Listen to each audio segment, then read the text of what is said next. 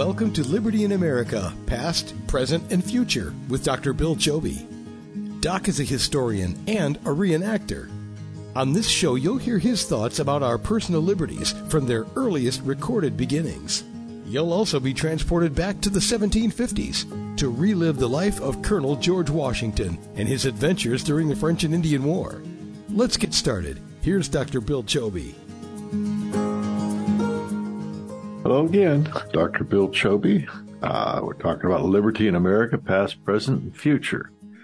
The whole basis of this discussion over the past number of months has been about the role of government and personal freedom in our lives. Remember, we spoke about when might is right, we live in bondage. When right is might, we live in freedom. When right becomes wrong, we live in chaos until either might or right becomes in control.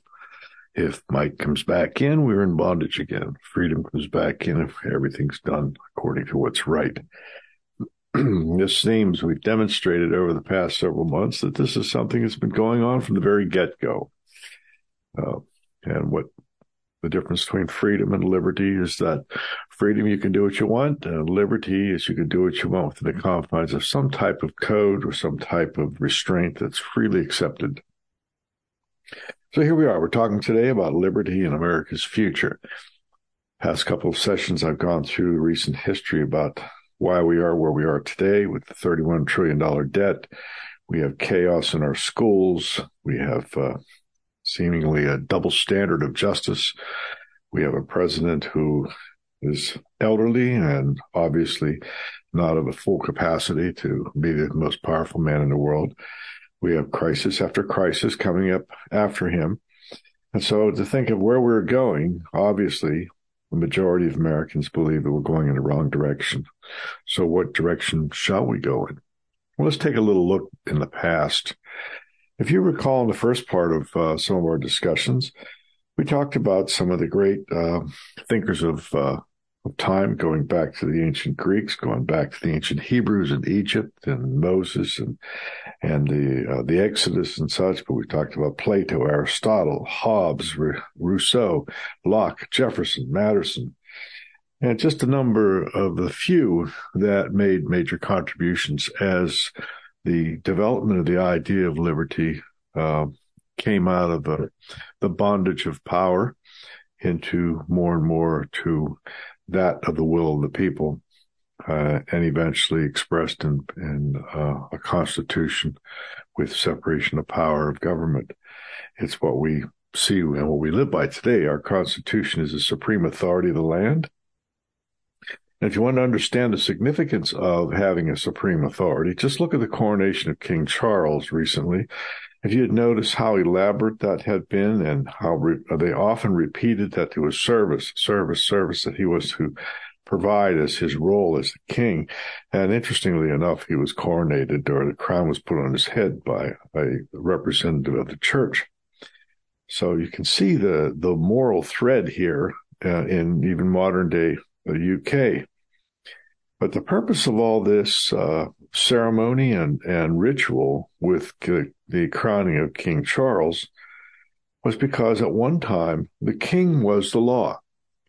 The king represented to England or the UK what our Constitution represents to us. So it has that great an authority, and just by watching the coronation and the ritual and the repeated emphasis on service and the fact that the king would not abuse his power should be also, that respect should be given to our Constitution. But it seems today that progressives and people who have different views of what the moral foundation of our country is tend to ignore parts of the Constitution that they don't agree with and try to change us using that same very Constitution, only with their bent on understanding of it.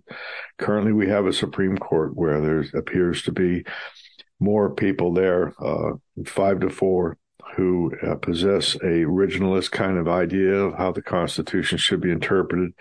But increasingly, we're having this creeping idiocy that's coming into it with such as the last appointed Supreme Court justice didn't even know how to explain whether she was a woman or not. I mean, that's just patently absurd.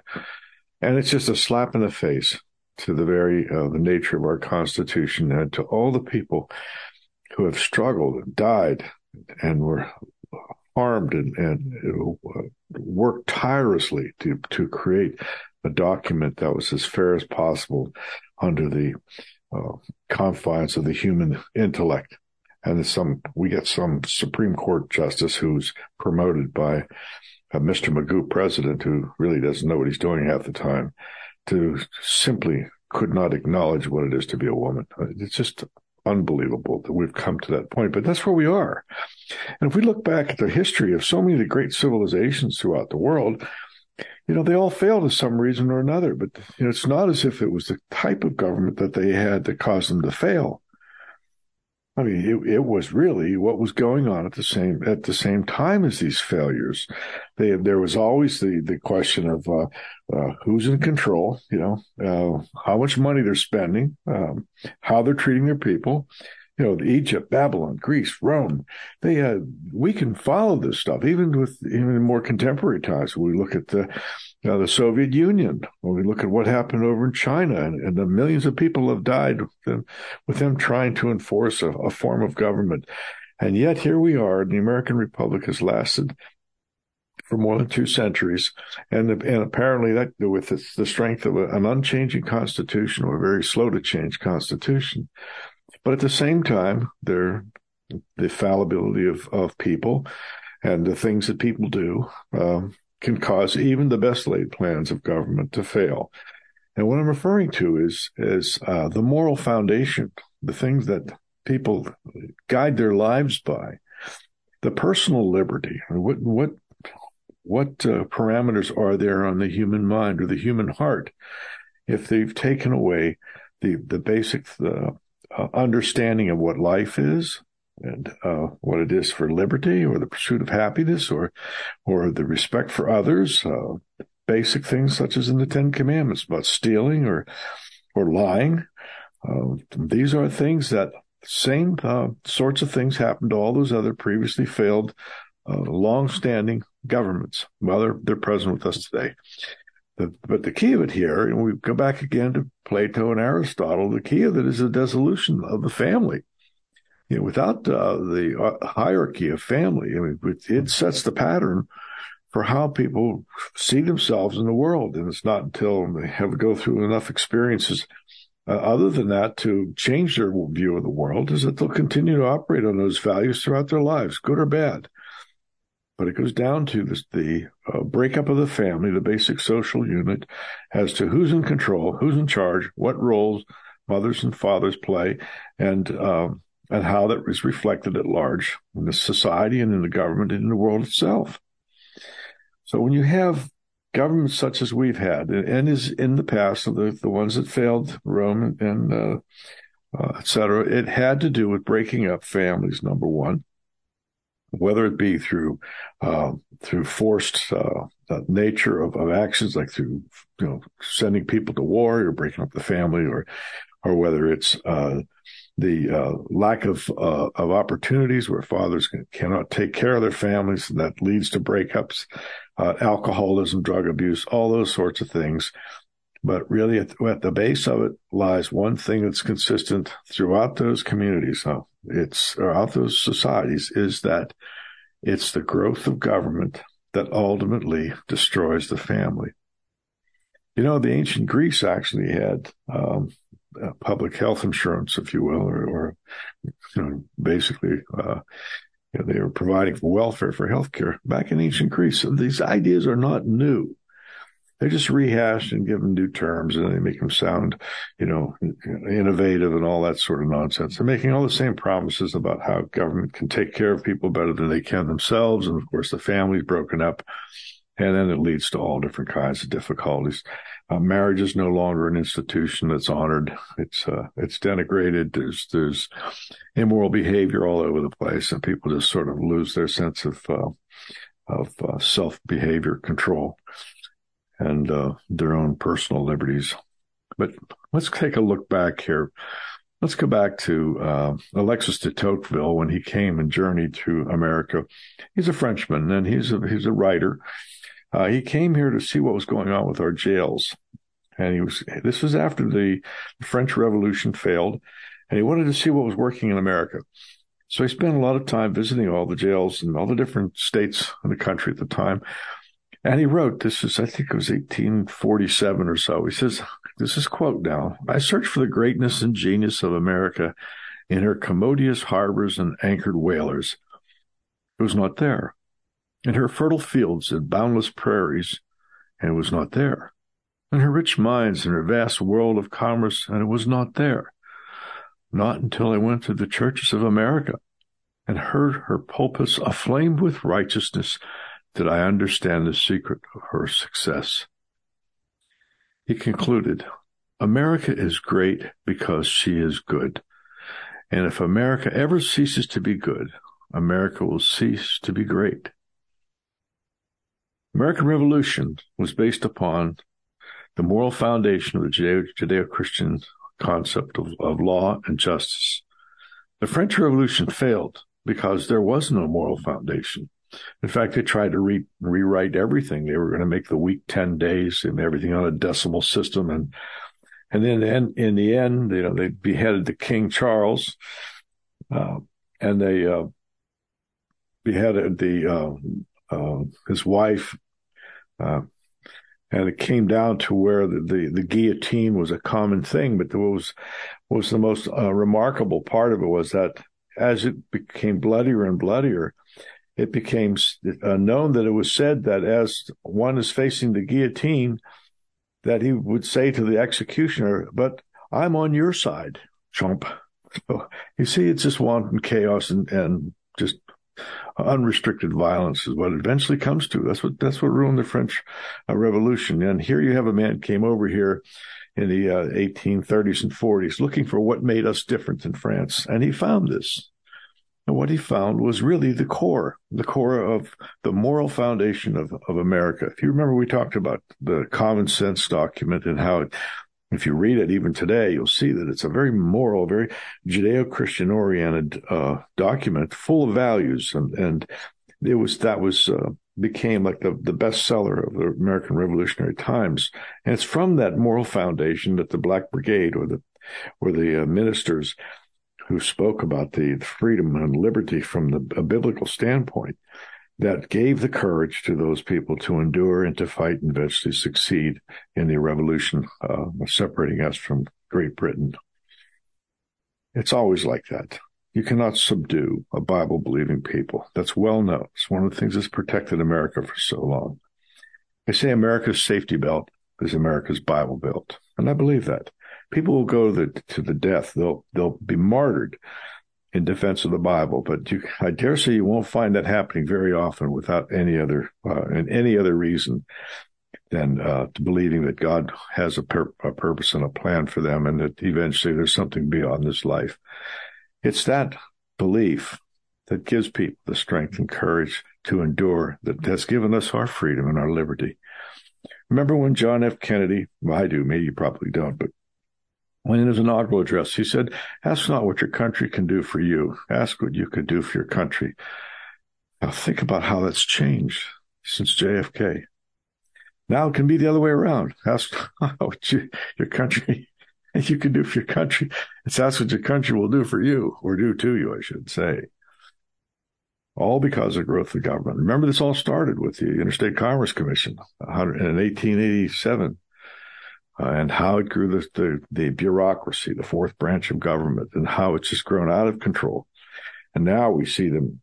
I think one of the latest things was that the Biden administration wanted to shut down a Catholic hospital because they had an eternal flame, a little candle in the chapel. They were going to shut down the whole hospital and the hospital system because in the chapel where people often go to pray when their friends or relatives are in the hospital and deadly sick, they go there, and it gives them assurance and it gives them comfort. And yet there, the Biden administration was going to shut the whole thing down over the presence of a candle in a glass bowl. That's government run amok. That's government that goes against everything that set this country onto the path of liberty that we have. Think of that. And that was through a bureaucracy that was done. You see, the growth of bureaucracy is very secular. It's not based in any kind of moral foundation. And the checks and balances aren't there. As I mentioned before, they have executive, judicial, and legislative powers all within their control. And while you have your congressmen and senators out there looking to raise money for the next election, these bureaucracies are like fire and forget. Once they're started, they have their own life. The bureaucrats are basically untouchable. There's no way you can get rid of them with the civil service laws we have today. I can't even remember where anybody was ever fired in any of the bureaucracies. And yet they're horrible. And they increasingly creep into taking away the liberty and the freedoms that we have. Okay, so what are we going to do about all this? Now, we see the growth of with the government. We see that the spending has gone out of control. They come up with these crazy crises that they create crises in order to have these opportunities to leap forward with their great advances of more and more and more government. But if you remember, as I said in some of the previous discussions, that the income tax really is largely to contribute to this growth of government. But at the same time, every time we've had income taxes reduced, we found that there was more money going into the federal government. So you would think, well, there was William Harding, Calvin Coolidge, John Kennedy, Ronald Reagan, and George W. Bush and Donald Trump. Whenever they lowered taxes, revenue went in. Okay, so there's more money going into the government coffers. Well, why can't they stay within that? Why do they keep growing it even beyond this extra government? At the same time, believing in more and more taxes is the way to this fairness. They say everybody must pay their fair share. They never define fair share, but truly, God's definition of fair share is 10%. And if it's good enough for him, it'll be good for Uncle Sam, as the song goes. So why is it that even though there's more revenue coming in, that they still increase taxes? It's because it's control. It's all about control. It's power and the control of people, which is the ultimate aphrodisiac, as once stated by Henry Kissinger. So what are we going to do about all this stuff? We see all this money coming out of there. They're printing all this money and dumping it into the economy. And they say, oh, it's all for your own good. It's okay. You can sit at home during COVID. We're going to take care of you. Meanwhile, the trillions of dollars keep the ka-ching, ka-ching, ka-ching of the national cash register as they dump this money, changing the behavior and the working patterns of people all across the country. So how does all this lead to the problems we have today of inflation? The increase in prices and the rise of, say, a gallon of milk or a gallon of gas. When it goes up consistently because of the pressures on the market, whether it be through people are buying more gasoline or milk or whatever, that's going to raise the price because it's supply and demand. If you've got 100 gallons of milk on the shelf and you got 200 people want milk, well, after a while, you raise the price. It gets to a point where people are going to say it's not worth that much more to me. I'll just go without until the 100 are sold at a fair market value. That's how the price of many commodities is determined by just how much people want it. If there is a surplus and nobody wants something, what do they do at the stores? They reduce the prices. They discount it until it moves. It's not doing anybody any good sitting there just rotting away. That's how the market works. Whether you like it or not, that's the reality of it. And everybody does. Everybody does it. Even the people who claim to be socialists, they look for the best price when they're going to buy something. That's what keeps the economy going. That's what keeps the prices fair, is the pressure of people by their decisions to buy or not to buy, whatever the price. But when the government comes in and it creates money and dumps it into the economy, all of a sudden there's more money to be spent. Because there's more money to be spent by everyone, there's a greater demand for the limited supply of goods and services that are available at the time. Well, what does that do? It drives the price up. And that's where we get inflation. When you get the federal government, within the past 2 or 3 years, we've watched our national debt rise by $6 trillion simply to put more people into the bondage of government. Let's take, for example, the price of gas rises. Who's first to blame for that the most? The big oil companies. Well, they make it seem like they're the bad guys because, well, last year they made so many billions of dollars worth of profits. Well, hello, if you've got a worldwide business, that's not surprising to have that kind of profit. But they always blame the other guy. But the real problem is that when they're dumping all this money in there, they encourage people to use it. And people don't save the way they used to. And because you spend more, then the value of the dollar that you've saved becomes less. So if you saved, let's say when I was 20 years old, if I saved a buck, I put $1 in the bank when I was 20 years old. Today, that dollar might be worth 10 or 20 cents. So if I'm saving or trying to save money for retirement or for Christmas or whatever have you, as time goes on in the times of inflation, that dollar is worth less and less and less. So if you think you've got a whole bunch of money put away for a rainy day and all of a sudden everything costs more, now that money that you used that you could have bought at the time that you saved it now might buy a third or a half of what you could do when you went to actually use it. That's inflation. Now, if it gets to a point where inflation rises so fast, and we've seen this in a small sense with COVID, with the supermarkets and having empty shelves and things like that, that's panic buying, and people are hoarding. Well, they also do that with money. When you have people going into the panic mode, thinking, well, I know that this is going to cost $10 today, but tomorrow it could be $12. And then what do? You go out and you buy a 10, which drives up the price to 12. And then from there to 15 or 20, whatever have you. That leads to hyperinflation or inflation on steroids. And eventually it gets to a point where people are using up their regular paychecks. Now they're dipping into their savings and their retirement accounts, and they're running up credit card debts, borrowing everywhere they can, because instead of changing their lifestyle to suit the situation, now it's at a point where they're strapped and they have to become very careful about just surviving. We see that today, and this came about through a lot of that COVID money was dumped out here in those COVID scares.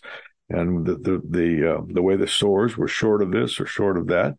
And all of this came about because the growth of government's control over people. Ultimately, governments who are out of control want to control people. This is where the might becomes right again.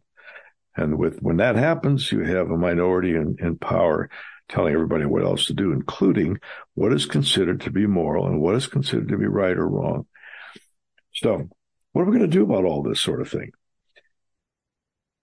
Well, I think over the course of the discussions that we've had, we know that there's something wrong here. That when they started fiddling with the Constitution, but the promises of the liberty that we had under the original intent has been eroded through such the 16th Amendment with the taxes, the 17th Amendment taking senators off the having them elected rather than appointed. That was a major safeguard that we lost with that process.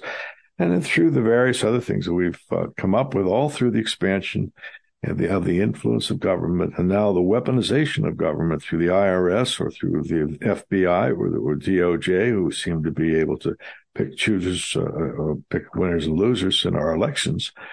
And also in light of the social media and the media at large, who's controlled by people who virtually have little respect for our Judeo-Christian traditions.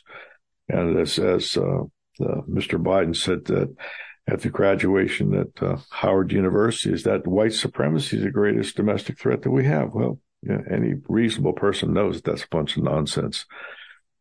So let's look at something that was said many, many millennia ago.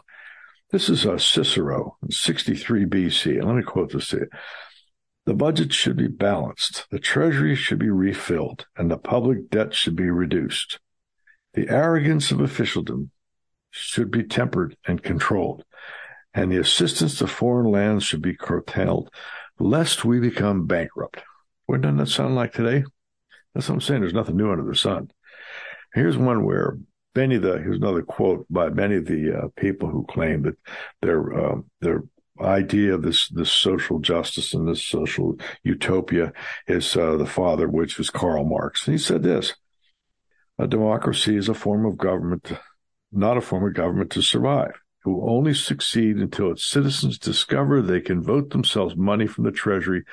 Then they will bankrupt it. Sound familiar?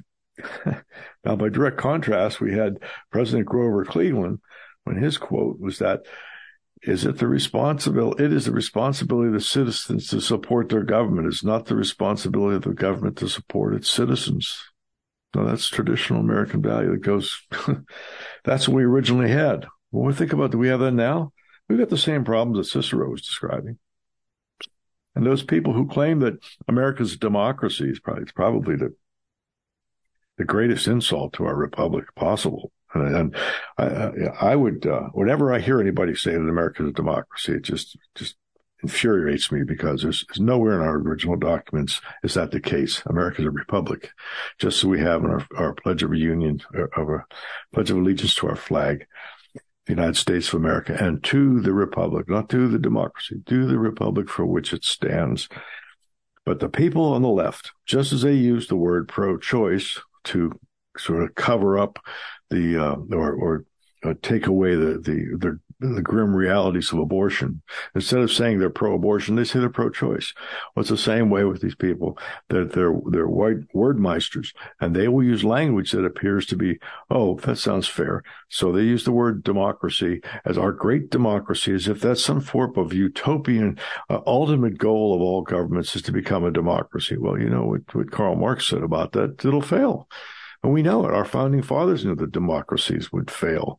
And if we ever had it here, it would be a problem. In fact, democracy does not exist in any real form in our country, even though they say, well, if you have an election and the person with the highest votes wins, that's democracy. No, it isn't. That's a mechanism that's often used in democracy, but it's not democracy. What they're referring to is a process of election or process of decision-making that has nothing to do with the structure of our government.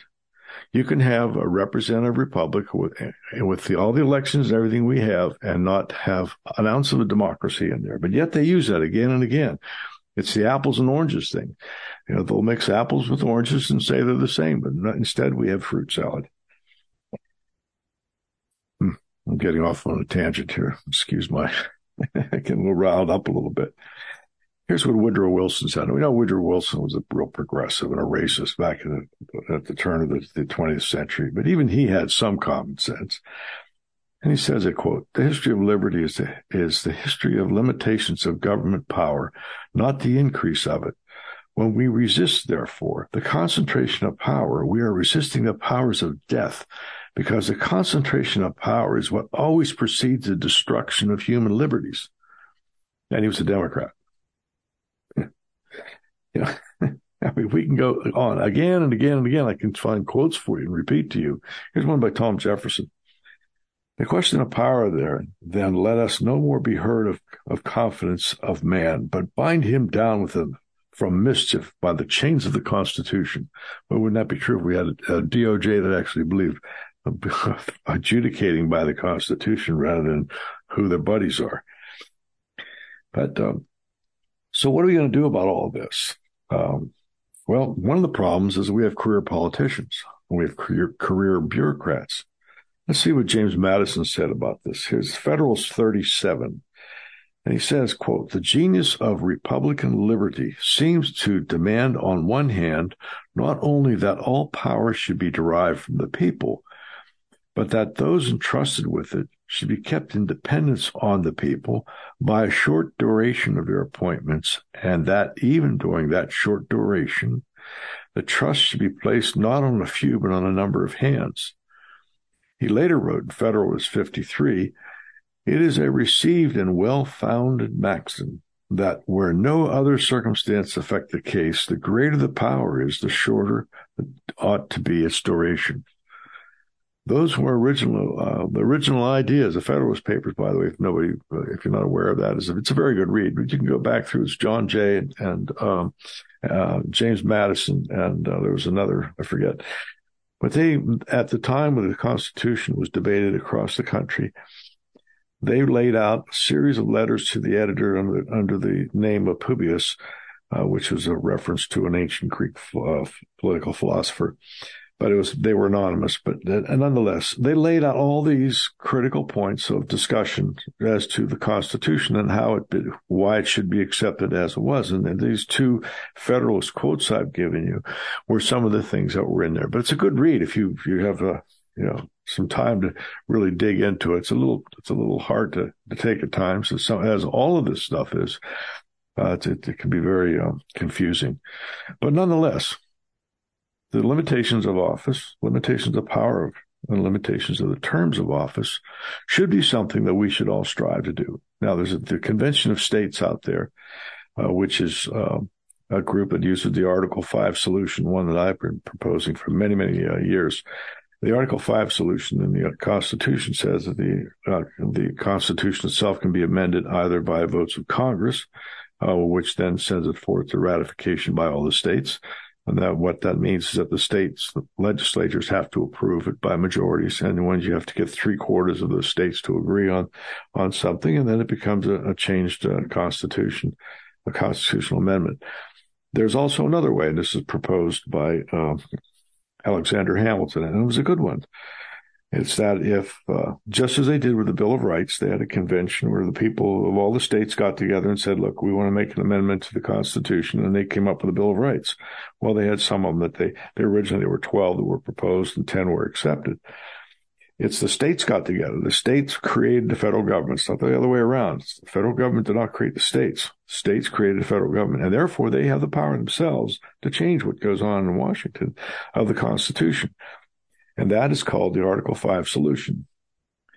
So if the states get together, and they are currently, I think we are at 19 or 20 states who have already agreed to language on limiting the power of Washington, which includes limiting terms of office. And there's some other issues in there that are debated with balancing the budget. And there was, if that were to get to a point from 20 states that we have now to 34, that 2/3 rule then applies. They can change the Constitution without the input of Washington at all, without the president. They just do it. Say, okay, here you go. And it seems to be we're headed that way. As more and more people realize the federal government is ignoring the rights of the states.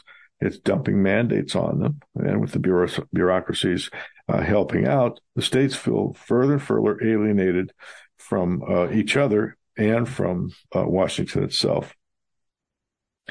So part of this is solution, and this comes out of all the chapters that preceded in my book. How do we get there? Well, the one thing we can do now is we can vote against incumbents. Well, you'll say there are some good ones in there. Yeah, but they're incumbents. And if they're in there long enough, they sway. They go off the main track. I dare say there's many that have been in there for more than 10 or 15 years who haven't forgotten where they're from. That's just the swamp, the nature of the swamp. Now, we have to look at an Article 5 solution. In Pennsylvania particularly, we are close to getting this approval. We should vote for state candidates who propose the Constitution, a constitutional amendment to limit the terms of office in the federal government. 2 terms or 3 terms for House of Representatives, 2 terms max for senators. We should also vote for state legislative candidates who propose this Article 5 solution to require a balanced federal budget, and even with a line item veto for the president. And then another topic that I think would be very helpful to preserving our liberty would be to require a fair tax for all, and that being a flat tax. Currently, half the population doesn't pay taxes at all, and the majority of the income taxes come from the top 5%. Now, that doesn't seem to be very fair, but if you listen to what the progressives tell you, that's just still not enough, which means it's never going to ever be enough because it's one of their talking points. And we also have to vote for candidates, state and national, and even local, particularly school boards, who are going to honor our traditional American values and our traditional American educational system and get rid of all this transgender crap out of the elementary schools. And all this this racial stuff that they're pushing in for kids. And this is all public school failures, and it all comes down from the Department of Education and the Teachers Union and all that. We saw that all come about during the COVID mess. We need to vote for candidates who are unashamed to say that they stand for American values. And you can find out this information to various voter guides put out by a number of conservative organizations out there, even for school boards, because that's how important it's become. So with that in mind, I actually penned together a little amendment to, for what it's worth. It was to be the 28th Amendment to the U.S. Constitution. And it could read as such. Section 1. No person shall be elected more than 3 terms to the House of Representatives, including special elections, and senators shall be appointed by the various state legislatures by a majority vote. Section 2. Income tax rates should be fair to all by requiring a flat tax for all the citizens. The annual budget must be balanced on the revenues, except in times of war. Any changes to this rate must be approved by Congress. The president may veto any portion of a proposed budget as deemed necessary. Section 3. The amendment shall be made inoperative unless it has been ratified as an amendment to the Constitution by the legislatures of 3/4 of the several states within 7 years after it has been approved by Congress. So that's my conclusion as to what we can do to preserve our personal liberties. And of course, with the help of God, I don't see any reason why we can't. I mean, he's been with us on this from the get-go.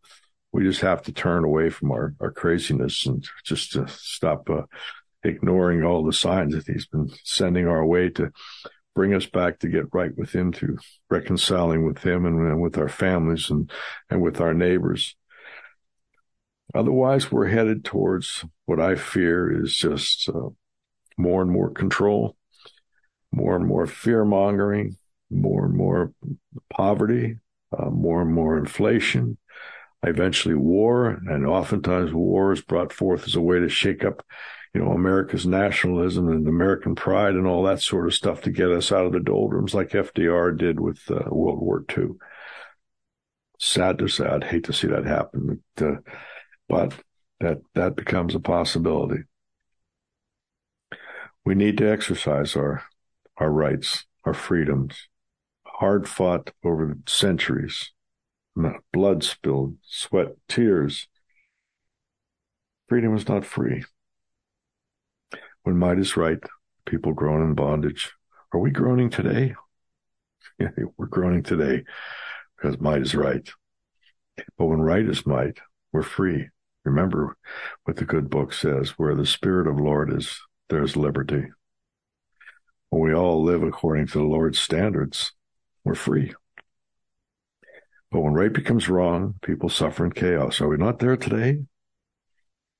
Till might becomes right, and the people groan in bondage again? Is that where we're going? These are decisions that we have to make every time we go into the ballot box. Every time we have an opportunity to defend our great republic. I'd like to leave on one thing with you. Whenever anybody ever says that this is a democracy, correct them. And you correct them by asking them, prove it. And they can't. When anybody ever talks about these talking points, progressive talking points, about a fair share, ask them what's fair. You'll be surprised. They don't have answers. They just use these little mantras to confuse people, mix the apples and oranges together. Well, okay. All that being said, I would encourage you to look at my website, drbillchobybooks.com. There's more information there. I would encourage you to pick up a copy of my book. There's a lot of references in there. There's a lot of internet links that'll take you to and down the journey that I've taken to prepare for this book and for these presentations.